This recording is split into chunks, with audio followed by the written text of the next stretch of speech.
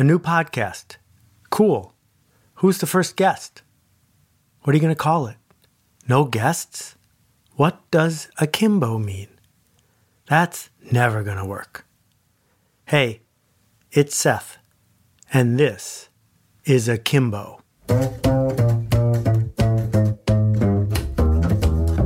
And now a word from ZipRecruiter, our presenting sponsor. What do eyebrows have to do with making the right decision? A whole lot, actually. Hey there, I'm Ian Siegel, and I'm the CEO and co-founder of ZipRecruiter, the smartest way to hire. Being an entrepreneur and owning a business has been a dream of mine since I was a kid, and I've learned a lot of interesting things while turning that dream into a reality. Like how to tell if your big idea is really a big idea. Hint, it involves eyebrows. More on that later in the show. I founded ZipRecruiter because I knew there was a smarter way for businesses to find talent. Today, companies of all sizes and industries use ZipRecruiter to fill their hiring needs. And if you're hiring now, you can try ZipRecruiter for free at ZipRecruiter.com/Seth. 80% of employers who post on ZipRecruiter get a quality candidate through the site in just one day. So try it for free at ZipRecruiter.com/Seth. See you later in the show. The Italians have a wonderful phrase, salto mortale, the dangerous leap, the leap into the void. That fear we get in the pit of our stomach just before we commit. That fear that it's not going to work out. It's too soon. I'm not ready. And so we wait. But some people don't wait. Carl Benz, when he launched the car, did it in Germany where it was against the law to drive a car. And there were no passable roads. And there were no gas stations. He should have waited. Gutenberg, pioneer of movable type, launched the book when there were no bookstores and when no one knew how to read and when reading glasses were required but hadn't been invented yet. He should have waited.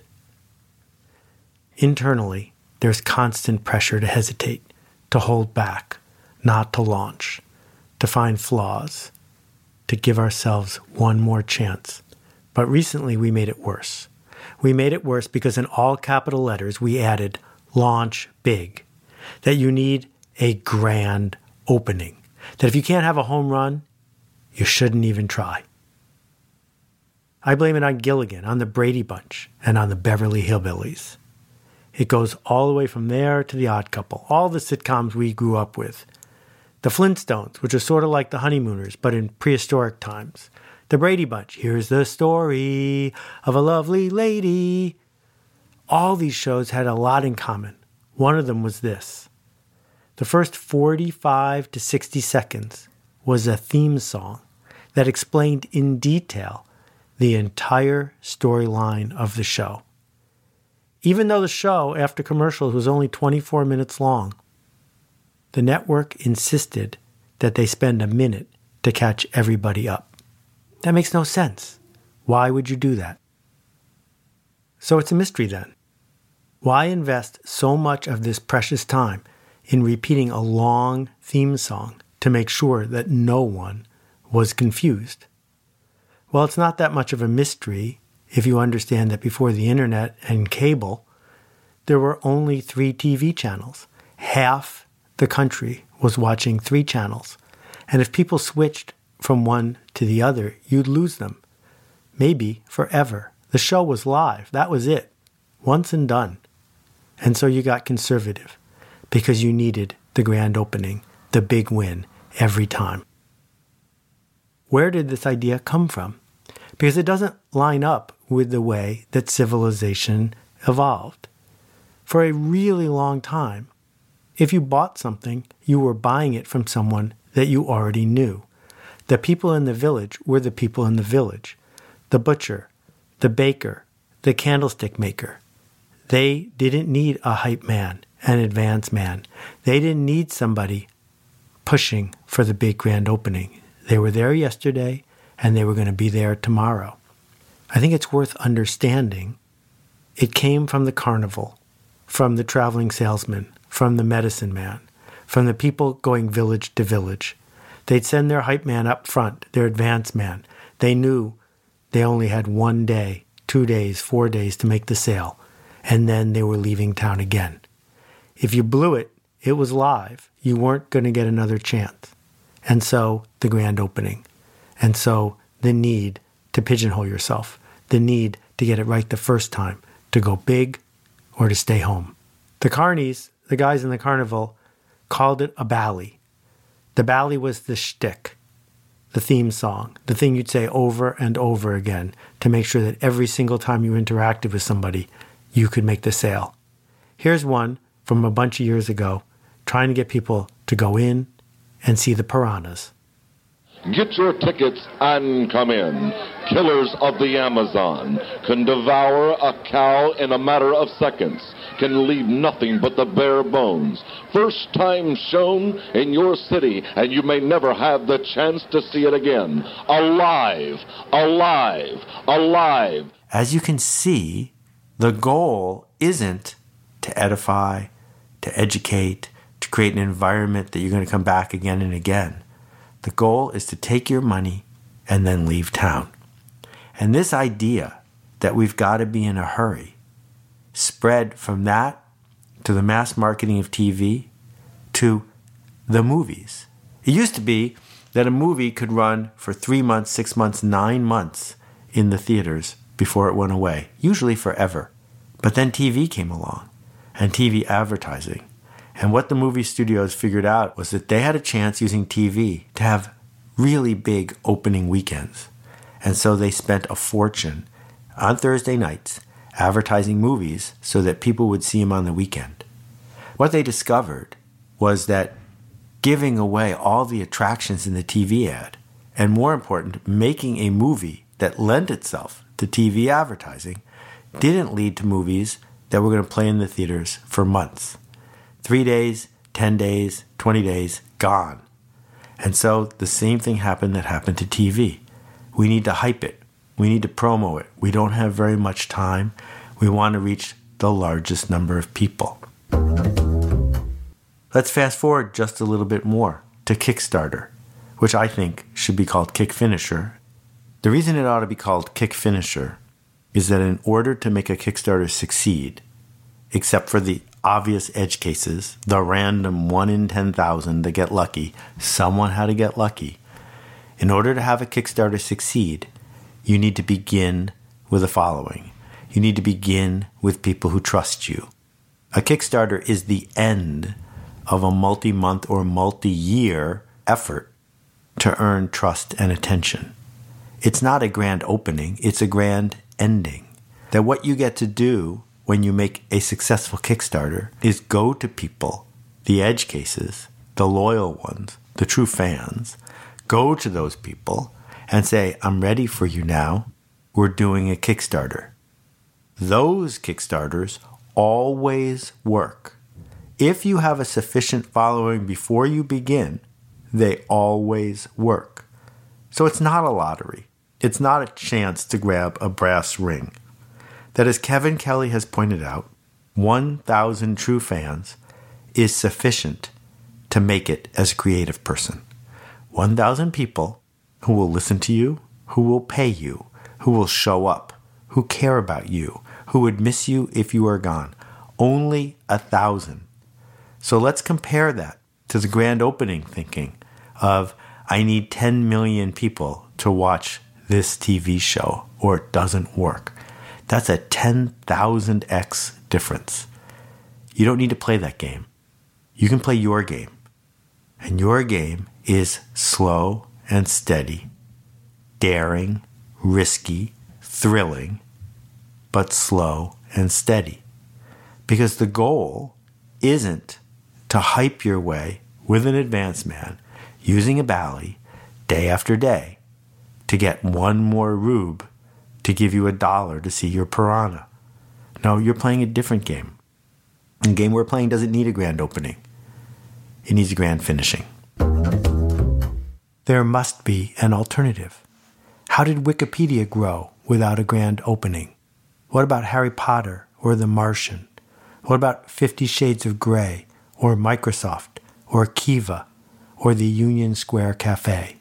The list goes on and on. Most of the brands, most of the organizations that we care about, they didn't have a grand opening. They didn't have a hype man. They didn't launch with a bang. There must be another way. The alternative is called First 10. Everyone knows 10 people. Everyone has 10 people who will listen to them. Tell 10 people. See what happens. If those people tell others, the word will spread. If they don't, make better work. Take your novel. Send it to 40 people who trust you and like you. See what happens. Maybe they'll share it.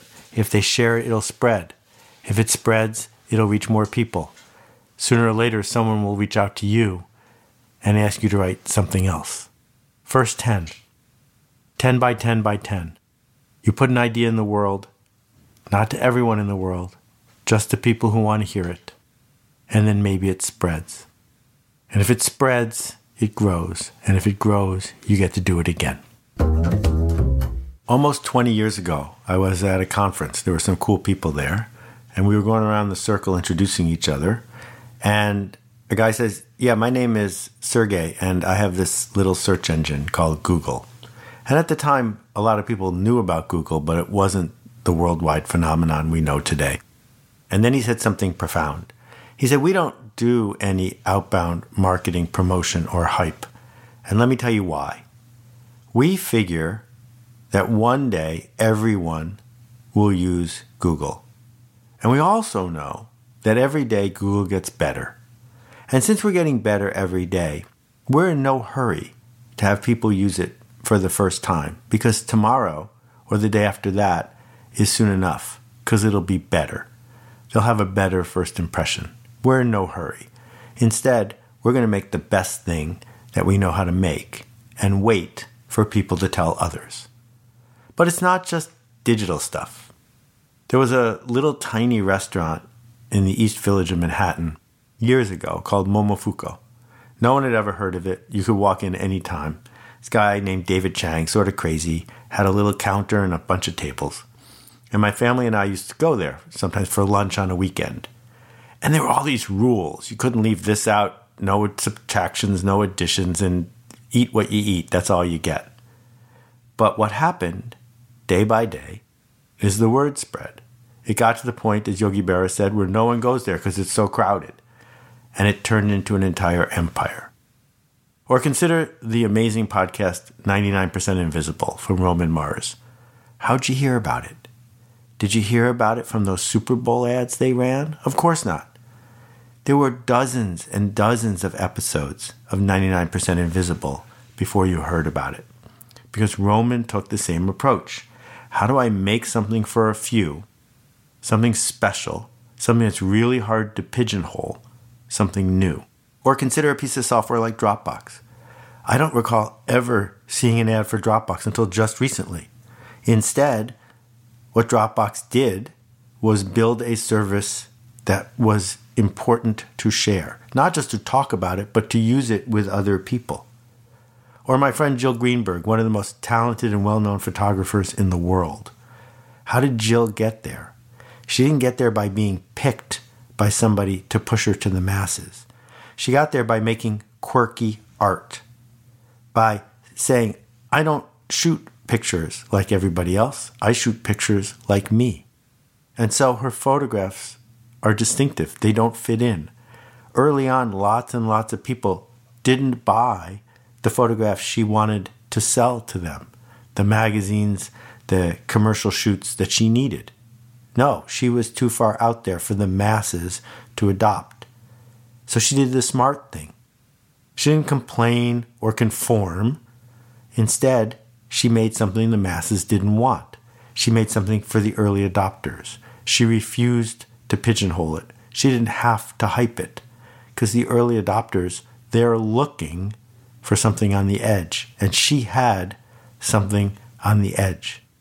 And then, of course, it spreads, right? The first thing that happens is the art director says, get me Jill Greenberg. And then, of course, the art director says, get me someone who looks like Jill Greenberg. And then you know you've made it.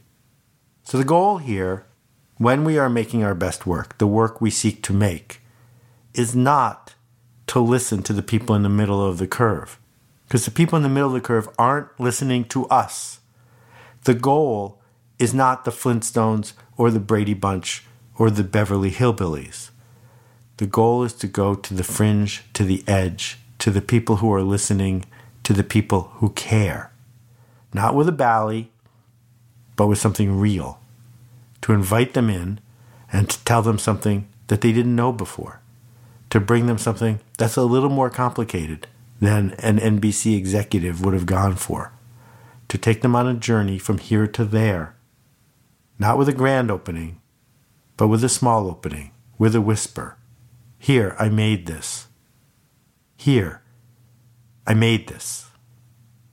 That's our work. After the break, some questions. Questions for me, how we're going to do that, and then a question for you. Hi again. This is Ian Siegel, CEO and co-founder of ZipRecruiter, the smartest way to hire. So you have a big idea. How do you know if it's ready for the big time? It's difficult to get honest feedback about a new business idea. A lot of people will tell you what you want to hear. That's why I encourage what I call the eyebrow test.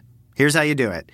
Describe your business to someone in one paragraph or less, but the whole time I want you to stare at their eyebrows while you're talking and pretty much ignore the words that are coming out of their mouths. We all have an almost uncontrollable reaction when we like something. Our eyebrows go up. When we don't like what we're hearing, eyebrows scrunch. Eyebrows never lie. If you aren't regularly seeing raised eyebrows, your idea isn't ready. That's the importance of eyebrows. I hope you found it helpful. Here's something else that may be helpful. If you're hiring, you can try ZipRecruiter for free today. ZipRecruiter's helped businesses of all sizes and across all industries hire great people. In fact, 80% of employers who use ZipRecruiter find a quality candidate through the site in just one day. Just go to ZipRecruiter.com/Seth. That's ZipRecruiter.com/Seth. Thanks for listening and see you on the next episode.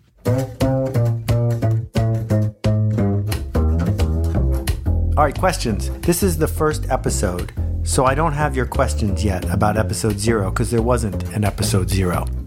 Instead, we're teeing you guys up to give me feedback and questions about this episode, which I'll answer next time. If you want to give us a question, just visit thedominoproject.com and click the appropriate button. And while we're waiting to hear from you, here's a question for you and your team. How would it be different if you weren't in the hype business? If you weren't focused on hoopla and the ratings and how many likes you have right this minute? How would you build your product or your service or your cause if your goal was to make it deeper and more elegant? If complexity wasn't a challenge, it was a goal. What would happen if instead of seeking to make noise, you decided to do something that mattered instead? If you want to submit a question, just visit akimbo.link, akimbo.link, and click on the appropriate button. See you next time. What are people saying about the Alt MBA? I needed something more, a way to level myself up and find a connection, really be challenged. Maybe I operated for 10 years in my life, and this is what was my best space. But then in Alt MBA, you learned what was your best on Monday, it's going to be better on Tuesday night. And you're going to do it in a space where everyone cares about you so much that they're not going to let you off the hook. Alt MBA, in fact, is not a course, it's a workshop. It's 1 month in which a professional coming from all over the globe can work with 100 other professionals that will make you a better leader. Not enough time. We know it's not enough time. Do it anyway. So many people want to self-edit. They want to say, oh, I have writer's block, all these excuses, basically. And so this is just an exercise in getting out of your own way. And also collaboration. It's more about how you think, what you're willing to offer yourself and the group. I have a clearer vision with my company and who I'm trying to build it for. Really having a lot of skills to speak more confidently about who I wanted to be and where I wanted to go. Find out more at altmba.com.